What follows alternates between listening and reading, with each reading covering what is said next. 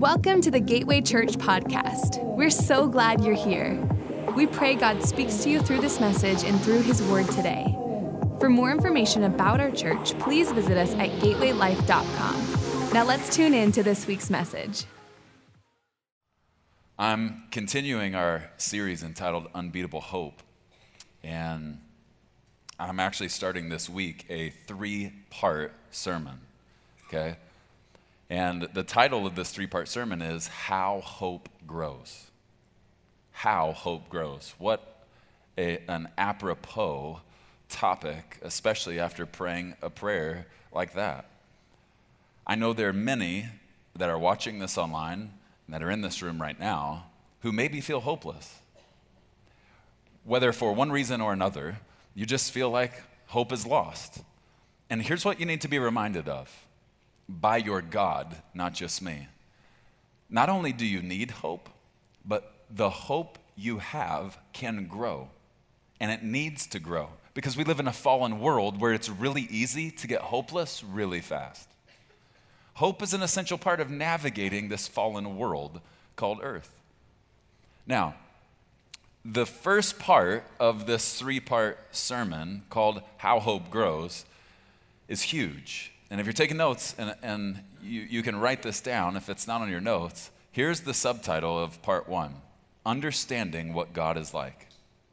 The first step in the hope you have growing so that you can navigate anything in this life, no matter how dark, bad, or difficult, is that you understand what God is like. Now, here's the problem with that. Too many people think that God is whatever they think He's like.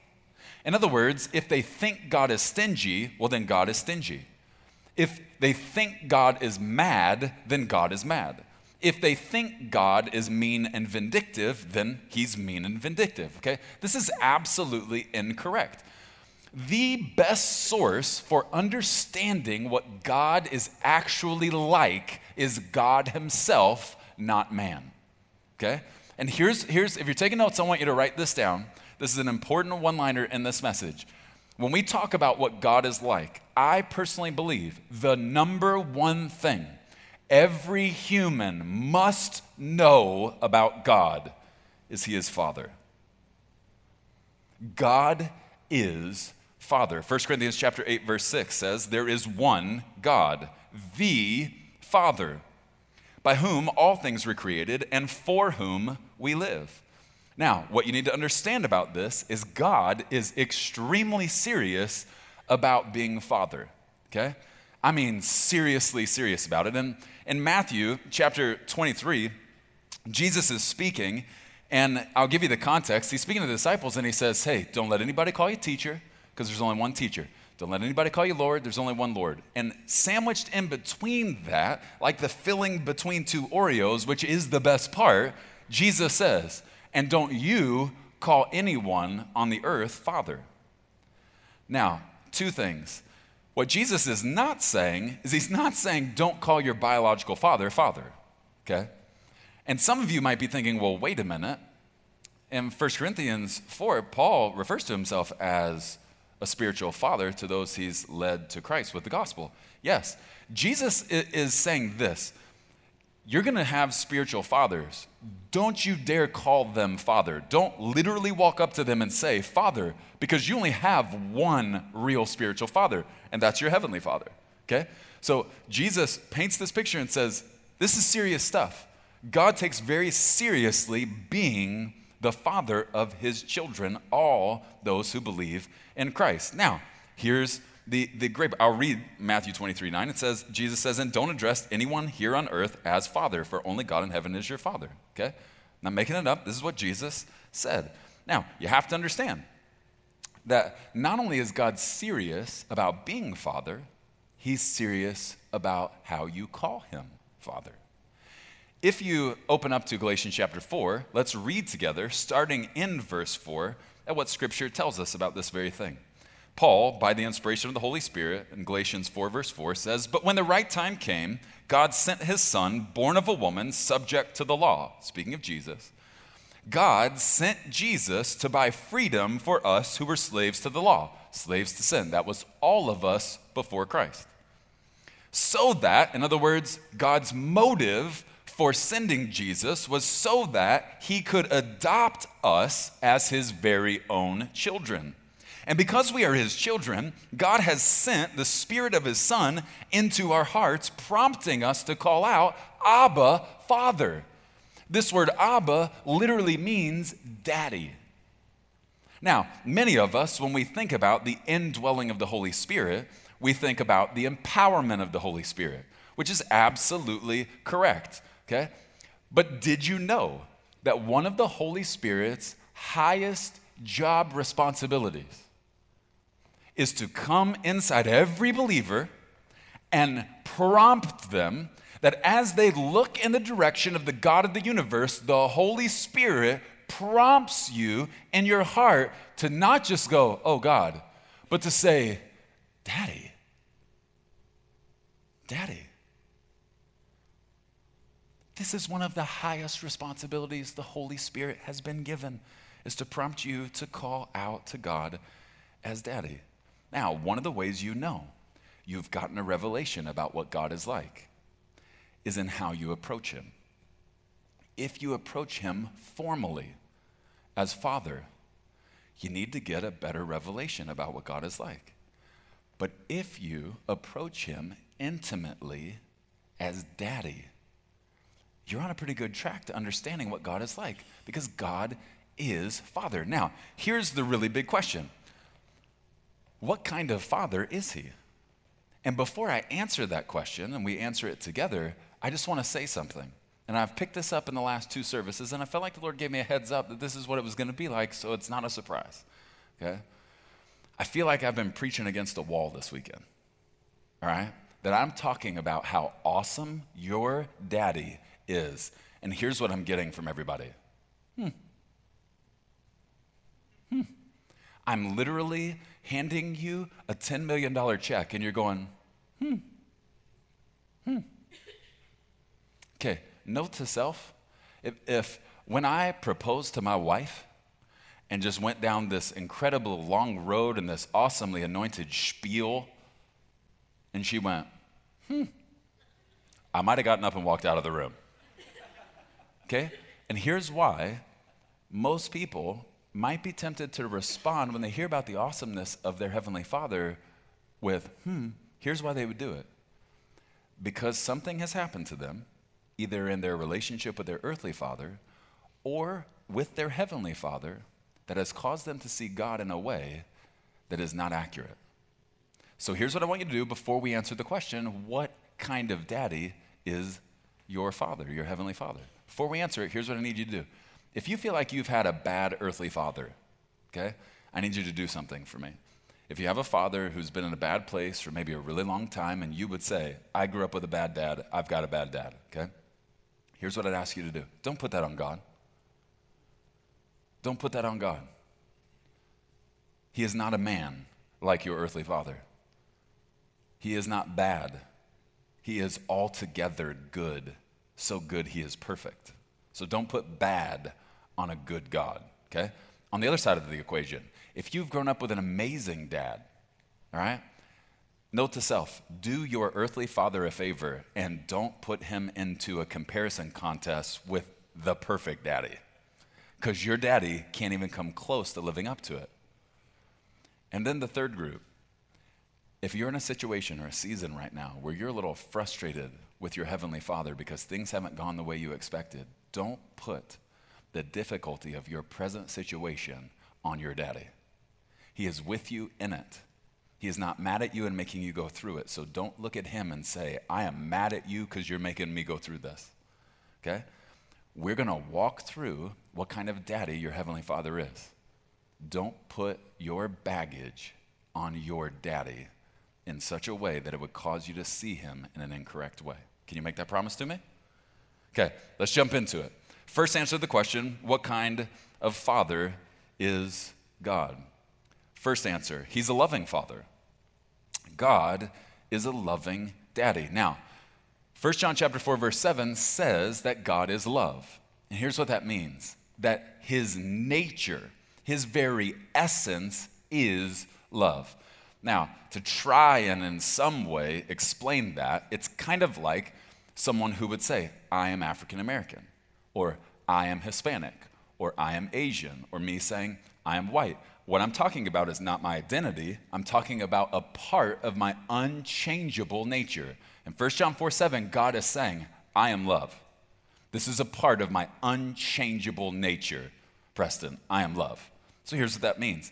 Any conversation about real love has to involve God because God is love.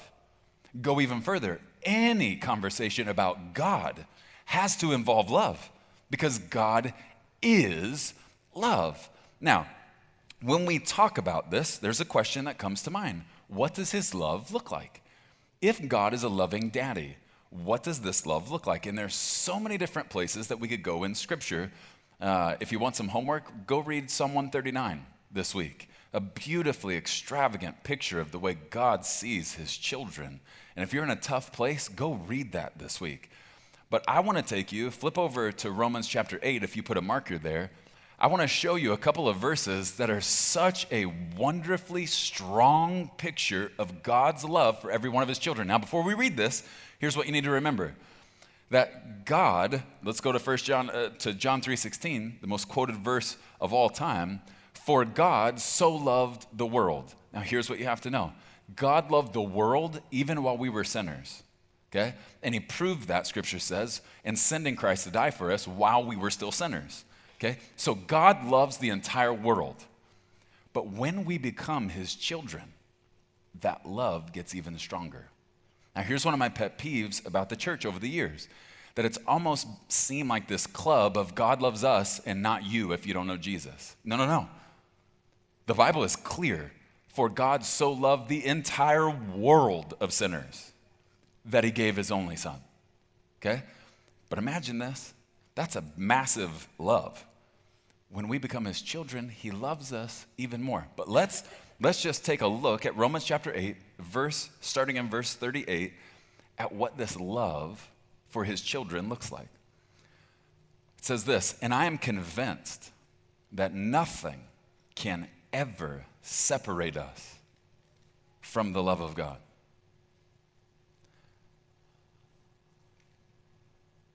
Nothing. Everybody say nothing. That was so weak, it's not even funny.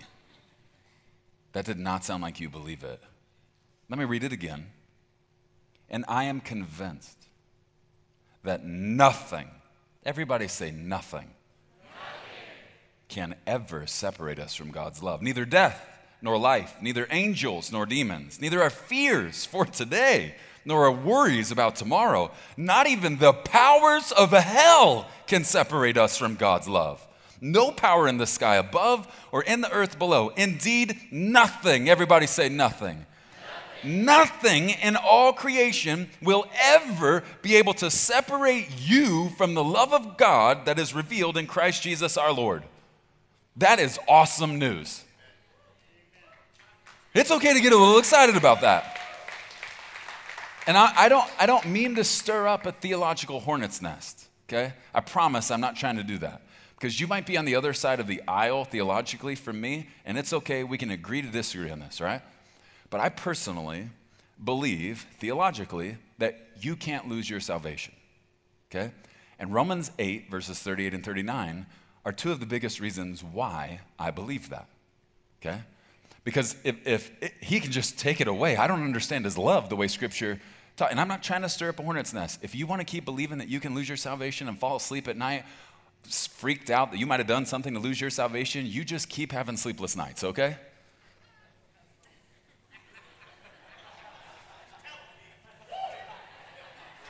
I know it's not fair that I have a mic and you don't, but that's just the rules.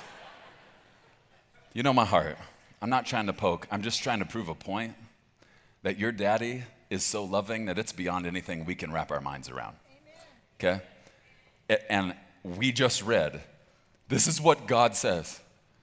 He says, Preston, there are gonna be days where you make significant mistakes in your life. And you're gonna think, when the enemy comes and whispers that it's all over, and he's going to say that you're unlovable, that I can't love someone who's done what you just did. And I am going on record in Romans 8:38 and 39 that, son, in that moment, I want you to know nothing can separate my love from you. Listen, that's not his love for me alone. That's his love for you too. I hope you get excited about that, because there is nothing you can do to stop his love. That's what I'm talking about. Your daddy is a loving daddy. Here's the second thing. He's a generous father. He's a generous father. Problem with this one is too many people measure the generosity of God based on what they have, or even more specifically, what they don't have. They look around, their friends have more than they do, and they feel like they have so much lack, and so they begin to believe the lie that God is not generous. Okay, here's what you have to remember. Never, ever measure the generosity of your God by what you have. Measure the generosity of your God by what he's done and what he's doing, okay?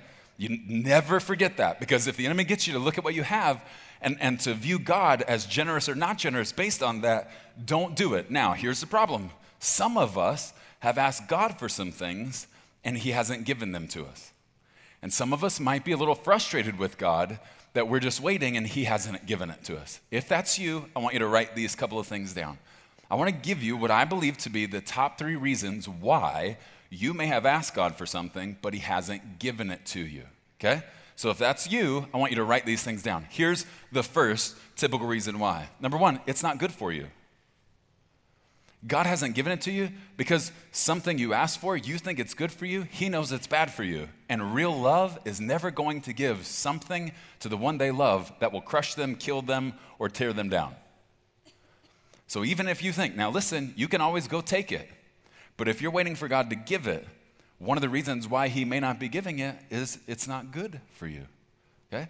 Here's the second reason why. You're not ready for it.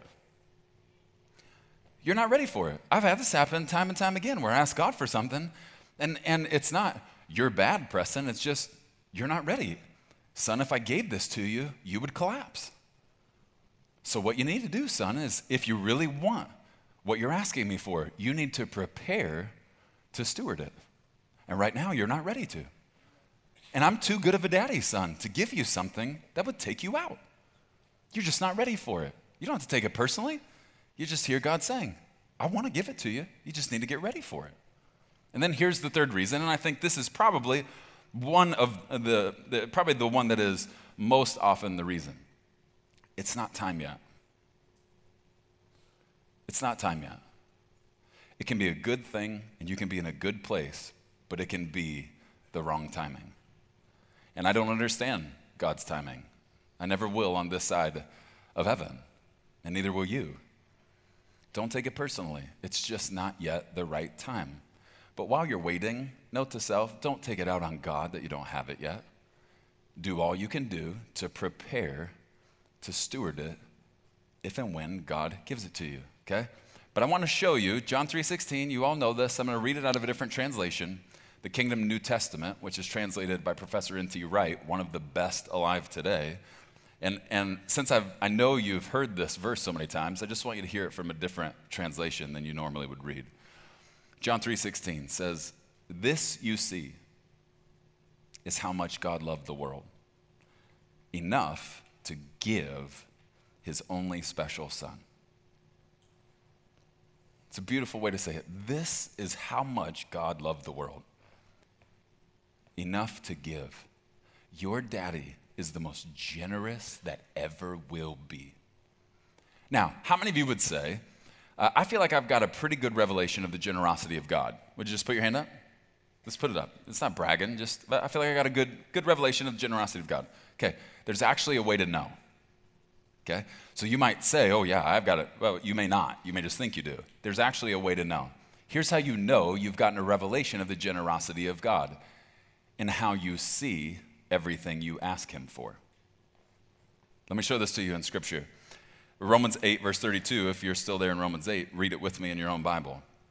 Since God did not spare even his own son, but gave him up for us all, won't God also give us everything else?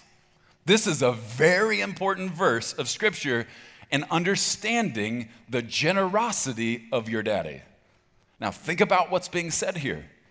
Starting at the most expensive end of the ledger, Paul is saying, people, think about this. If your daddy gave you the single most expensive and extravagant gift in sending his son to die for you, don't you think he'll give you all the cheaper stuff too? You know you've gotten a revelation of the generosity of God when you see it that way. Now, let's illustrate this. Let's say I give my daughter, who's 17, a $10 million check today. Okay, I need not tell you, this is not a true story, by the way. She was in the service last night. I had to really make sure that point was driven home. This is not a true story. Not gonna be a true story, okay? But let's say I gave her a $10 million check. And she said, can I spend this however I want? And I say, yep, spend it however you want. She says, well, Daddy, I think this is like my inheritance, and so I'm going to invest it. And I'm not gonna spend a dime of it. I'm gonna store it up. Well, I'd be a proud dad, right? Well, let's say a week later, she comes to me and she says, Daddy, I need $5 for lunch money. I have two options in how to respond, right? One option is to go, what? Are you kidding me right now? I just wrote you a $10 million check and you have the guts to ask me for $5? Holmes, I should be asking you for $5.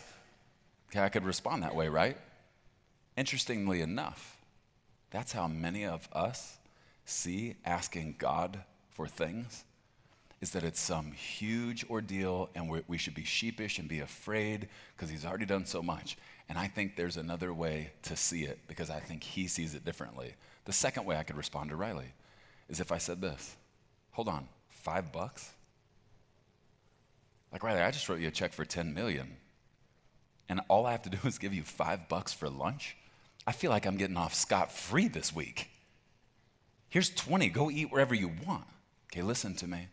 You know you have gotten a revelation of the generosity of your God when you understand no matter how big your requests are to your Heavenly Father, they are merely like asking your daddy for pennies for lunch money because what he's already given you makes everything else you will ever ask him for pale in comparison. And your daddy wants you to come to him with every one of your needs, every one of them. And instead of feeling like, I just don't want to be needy, he's going, what do you want for lunch this week? What are we doing? Where do you want to eat? $5. They're not doing $5. Here's $20. Go eat wherever you want. Here's $100 some week. And you get it. I'm not talking about money. I'm talking about God's heart of generosity for you. I was 15 years old, and I asked God, think about this. I think I was a lunatic when I did this, but I said, at 15, God, I'd like a girl and 2 boys in that order. At 15, I'm putting in my order for my kids. And I said, the reason I only want 1 girl, I don't want 2 girls, please don't give me 2. Love them, but it's actually not why you think. I said, God, you know how I am. I only want 1 because I want to be able to look that little girl in the eyes and say, I've never used these words with any other human being on this planet. God of the universe, would you give me just 1 girl and 2 boys who will grow up in her shadow, who will learn how to treat a woman and fight for a woman that they love. And sure enough, years later, a girl and 2 boys. Does it always happen that way? No.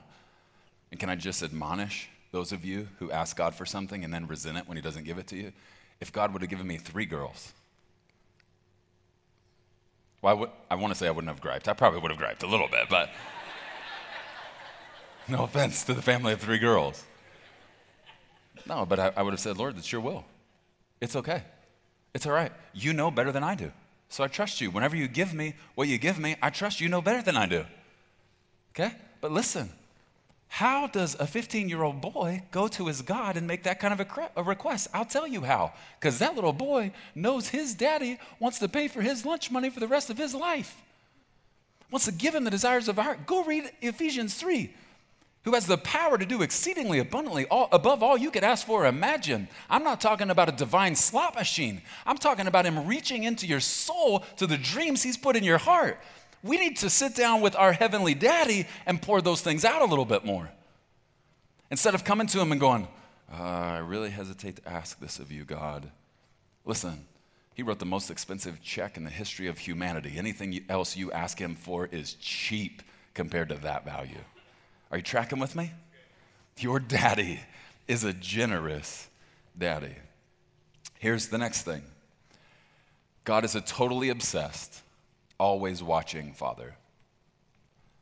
I've talked about this before, but I'll never stop talking about it because too many people don't understand this side of the God of the universe. Matthew chapter 10, verse 29. Jesus says, what is the price of 2 sparrows? 1 copper coin? But not a single sparrow can fall to the ground without your what? Father. Not your God, your Father. Intimate language. He says, not a single sparrow can fall to the ground without your daddy knowing it. And the very hairs on your head are all numbered by the God of the universe. Mine's a little bit easier to count than yours, by the way. Think about this, how romantic that is. How does God know every hair in your head? You could go the theological route and say, well, God knows everything. I choose to go the romantic route.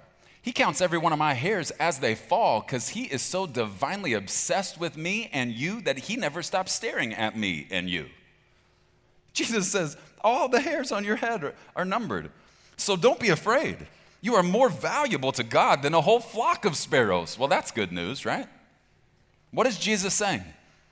He's in essence saying, let's go all the way into the cheapest end of the spectrum. The 2 sparrows worth 1 coin. He says one of those sparrows falls, and your Father knows every single time because he's watching the smallest details of your life. He is a detail-concerned God. He knows every detail of your life, whether you think he does or not. And Jesus says, when a sparrow falls to the ground, your Father knows. And how much more does your daddy love you than a bunch of sparrows? Okay? Your daddy is a totally obsessed, always watching Father. Years ago, I was doing what's called a prophetic presbytery. And if you don't know what that is, we'll have one here probably in the next 12 months, our first one. And it's basically a couple of ministers come in to a church and they set themselves apart and fast before and pray just to hear God speak. They know they're going to have some people that they give a word they feel like God has given. It's not freaky. It's not scary. It's just God speaking. And how many of you know God loves to talk? Anybody? Okay. And when God talks, it's not weird. All right? Weird people talk weird. God doesn't talk weird. Okay? No offense if you're a weird person. Love you. Jesus died for you. Weird people talk weird, not God. Okay? So I was there at this church, and I was one of the ministers, and so I was praying before. And in every service, there are a couple of candidates, and then we give what's called words in due season, which is just whatever God's saying to some people in the room. And before this particular service, it was couple number 2, and so I knew it was a husband and a wife, and I felt like God gave me a word for the wife. And the first words he says are, Pez dispenser. I was like, okay, listen, I know I had extra sugar in my cereal this morning, but that sounds way too Fruit Loopy, okay? Pez dispenser? You want to extrapolate, God? Like you want to kind of build this out for me? And he gives me a picture of this woman in a very dark place at the end of her rope. And she feels like a Pez dispenser where she has nothing to give, and yet everyone keeps taking from her like a Pez, just popping her head back and just taking whatever they want. And she's done with it and on the edge of being done with God. So I get up. I share the word like a wall, stoic, no response at all. Finished with the words, she goes and sits down with her husband in the front row of the senior pastor. We're moving to the next couple, and I see a man in his late 60s walking down the aisle to the front row, and he gets down on one knee, and he's talking to this woman who was just stoic as a concrete wall a minute ago. And he's sharing something, and I'm trying not to pay too much attention, and then she just loses it and starts sobbing. So after the service, I went to my friend, the senior pastor, and I said, hey, what was going on? And he goes, Preston, you're never going to believe this. This is the craziest thing ever. And he says, This is the former senior pastor's sister who has been through hell and back through this whole ordeal. And Preston, she's at her wit's end.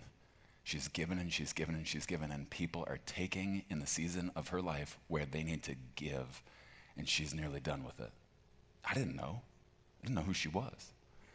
I said, well, what was the deal with the guy? He goes, this man on the way to church tonight felt the Holy Spirit say, stop at the store and buy a Pez dispenser. I said, what? He goes, yeah. And he thought, that's crazy. I said, well, that's what I thought. And he said, he just felt it even stronger. Son, you pull into a store right now and you buy a Pez dispenser. You don't need to know what to do with it. I'm going to make it so obvious, but this Pez dispenser ain't going to belong to you for very long, and you'll know who to give it to. He goes and shares that story with this woman, and she breaks people over a Pez dispenser. Think about this. It wasn't the Pez dispenser. It was that the God of the universe looked at her and said, Preston, a word isn't going to be enough for her in this season. I've got to render her speechless with a picture. And so you're going to deliver the word, and I'm going to use a man 50% older than you to go and buy a Pez dispenser. Some of you are thinking, well, which Pez dispenser did he buy? I don't know.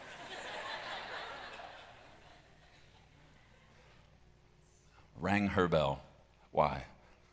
Because she realized in that moment, my daddy is a totally obsessed, always watching God. That leads us to the next thing that you need to understand when we answer the question, what kind of daddy is your God? Number 4, he's a conveniently intimidating father. I'm going to have some fun with this one. He's a conveniently intimidating father. For those of you who are parents, especially a parent of a teenage girl, of which I am in this season, you understand that intimidation is a necessary tool in the parent's toolbox, right? And you don't want to intimidate your children, not at all. You want to intimidate anybody who will cause trouble for your children, right? Okay, I've taken this out for a spin many a times, okay? And if you never have, you need to try it because it's a fun car to drive, all right? You just intimidate them. But I want you to understand something about your daddy, your heavenly father, that he is unbelievably intimidating. Now, here's the problem. The enemy comes to a lot of people, believers and unbelievers, and says, God is so intimidating, you can't go in and talk to him like he was daddy. He's intimidating. Well, he is intimidating, just not to his children, okay? Now, I'm going to read you one verse of Scripture. Most of you know the story of the moment in history where the nation of Israel was standing before the Red Sea with the army of Egyptians pinning them in. And it looked like all hope was lost. And we know that the seas parted, Moses was standing there, held up his hands, they crossed the Red Sea, falls in on the Egyptians. We all know that. But Psalm 77, verse 16, gives us a little bit of a different perspective about how this actually went down.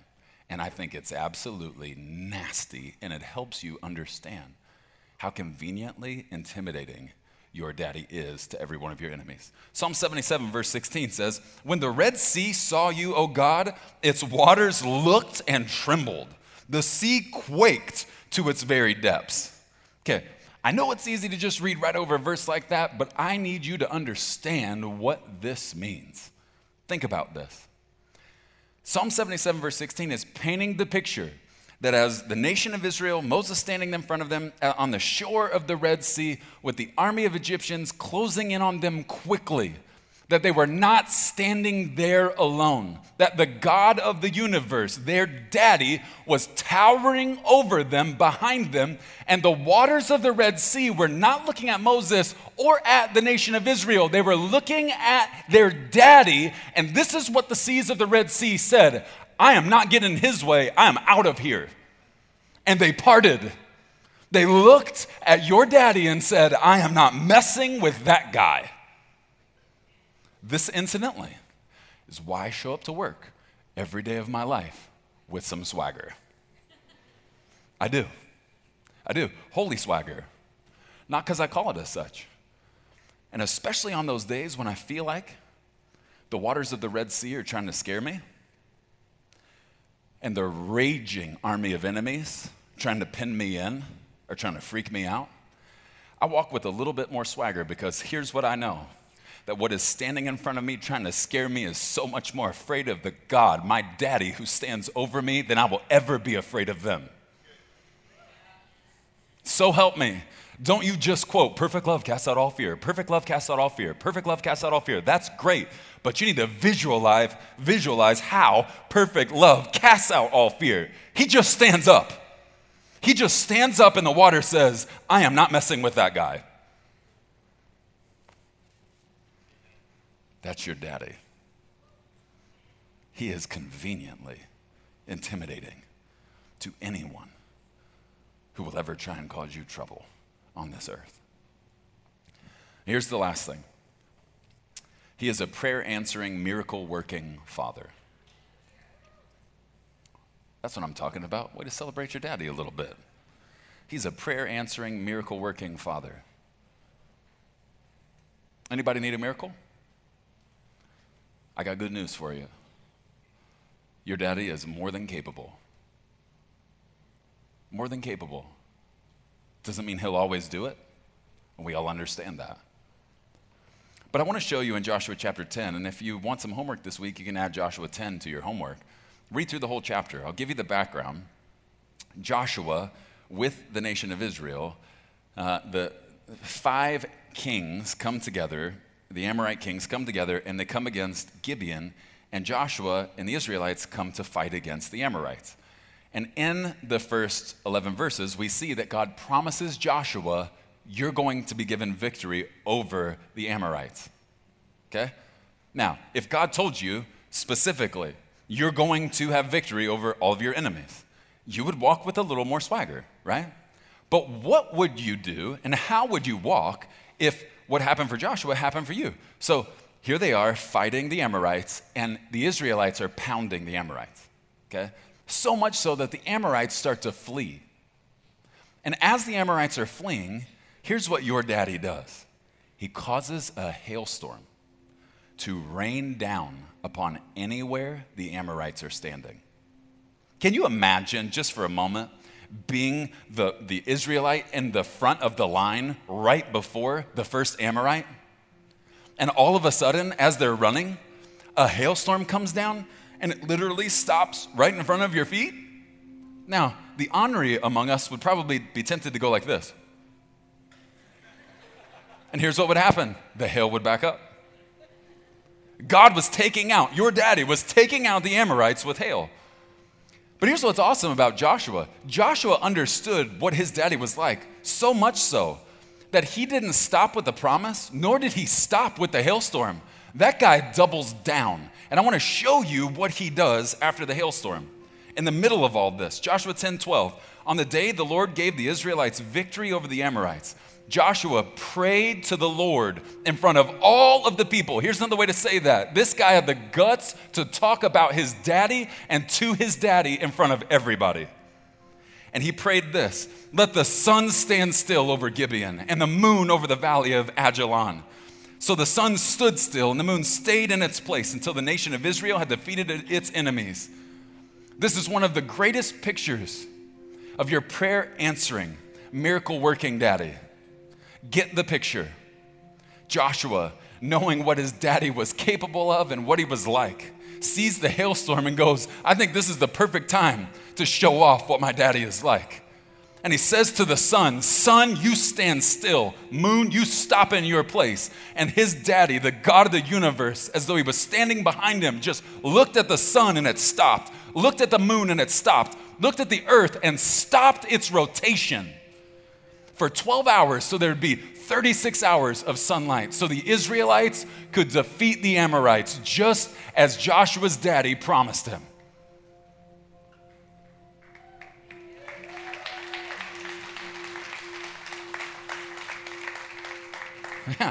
Yeah, it's so funny. Everybody's hesitating, like, should I clap? Don't clap at the preaching, clap at your daddy. My word. He looked at one of his sons who had the guts to just go, this is my daddy. This is not about me. This is my daddy. Son, you stand still. Never happened before, never happened since is what the Bible says. God proved a point of what kind of a daddy he is that day. Not just about his power. The sun and the moon stopped and the earth stopped in its place. Why? Because your daddy was proving a point to one of his kids, and we should learn the lesson from it. And I get that some of you feel really hopeless right now. I'm sorry, but I promise you, with God, hope is never lost. But your hope needs to grow.